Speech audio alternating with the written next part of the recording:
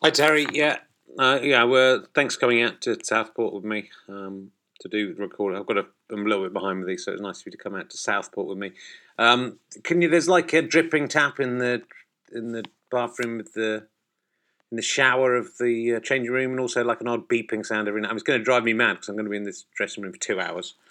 So I will be mentally ill by the time we come out of here. But can you edit it out of the actual podcast because it'll annoy people? Okay, and I'm not using that new mic because some people said it didn't sound very good. So I'm just using the internal mic for the moment. Well, you might go back to the new mic in a bit.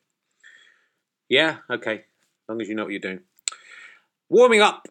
I miss robot voice a bit. 4561, Monday the 25th of May 2015. A couple of people really are glad he's not here anymore.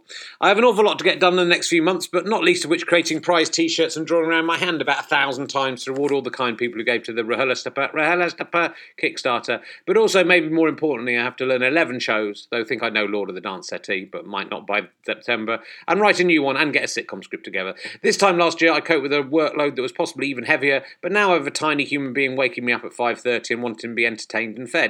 And damn it, I love doing that. So like a fool, I give in to her demands, and then I am tired. I thought today that I might make a tiny dent in the workload and get my exercise regime back on track, but even though I only had to look after my daughter in the morning, all I got done in the afternoon was to beat my high score on Addams Family Pinball, which is important, obviously, but I doubt I can make a living at it, except for my next tour show based solely on observational comedy about Addams Family Pinball, which may be a second half, with maybe a second half where the audience watch me play Addams Family Pinball on a big screen. I got my running kit on, ready to do some exercise, all apart from one of my trainers, and was gearing myself up to do the full 6.65 mile run. But then Phoebe and Katie came home, and I gave Phoebe a bit of a cuddle, and we played a bit, and then suddenly I was extremely tired and unable to do anything. I'm not saying that the baby thrives by sucking the life force out of me, but I think I look a lot greyer than I did back in February, and I'm certainly a lot less fit. It's worth it, though. I've been overwhelmed by work many times before and been through periods where I've got a lot less done, but for not as good a reason, but really hoping I can pull myself together and manage fatherly work and exercise duties properly from now on.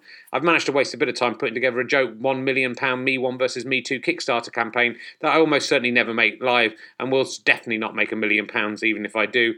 Actually, I've just rejigged it to £500,000, which is much more realistic, but still not made it live, because I'm an idiot. And I like to think that life is art, and that all good art is snooker-based, and in the future all comedy shows will be observations about 1990s pinball machines. Oh yeah, and life without the internet, apart from my phone, really sucks. How did I get through all these years without it? I feel like I'm taking part in one of those TV shows where they make you live in the past, and they're making it doubly meta by showing us what a TV show about that would be been like if cameras weren't invented yet.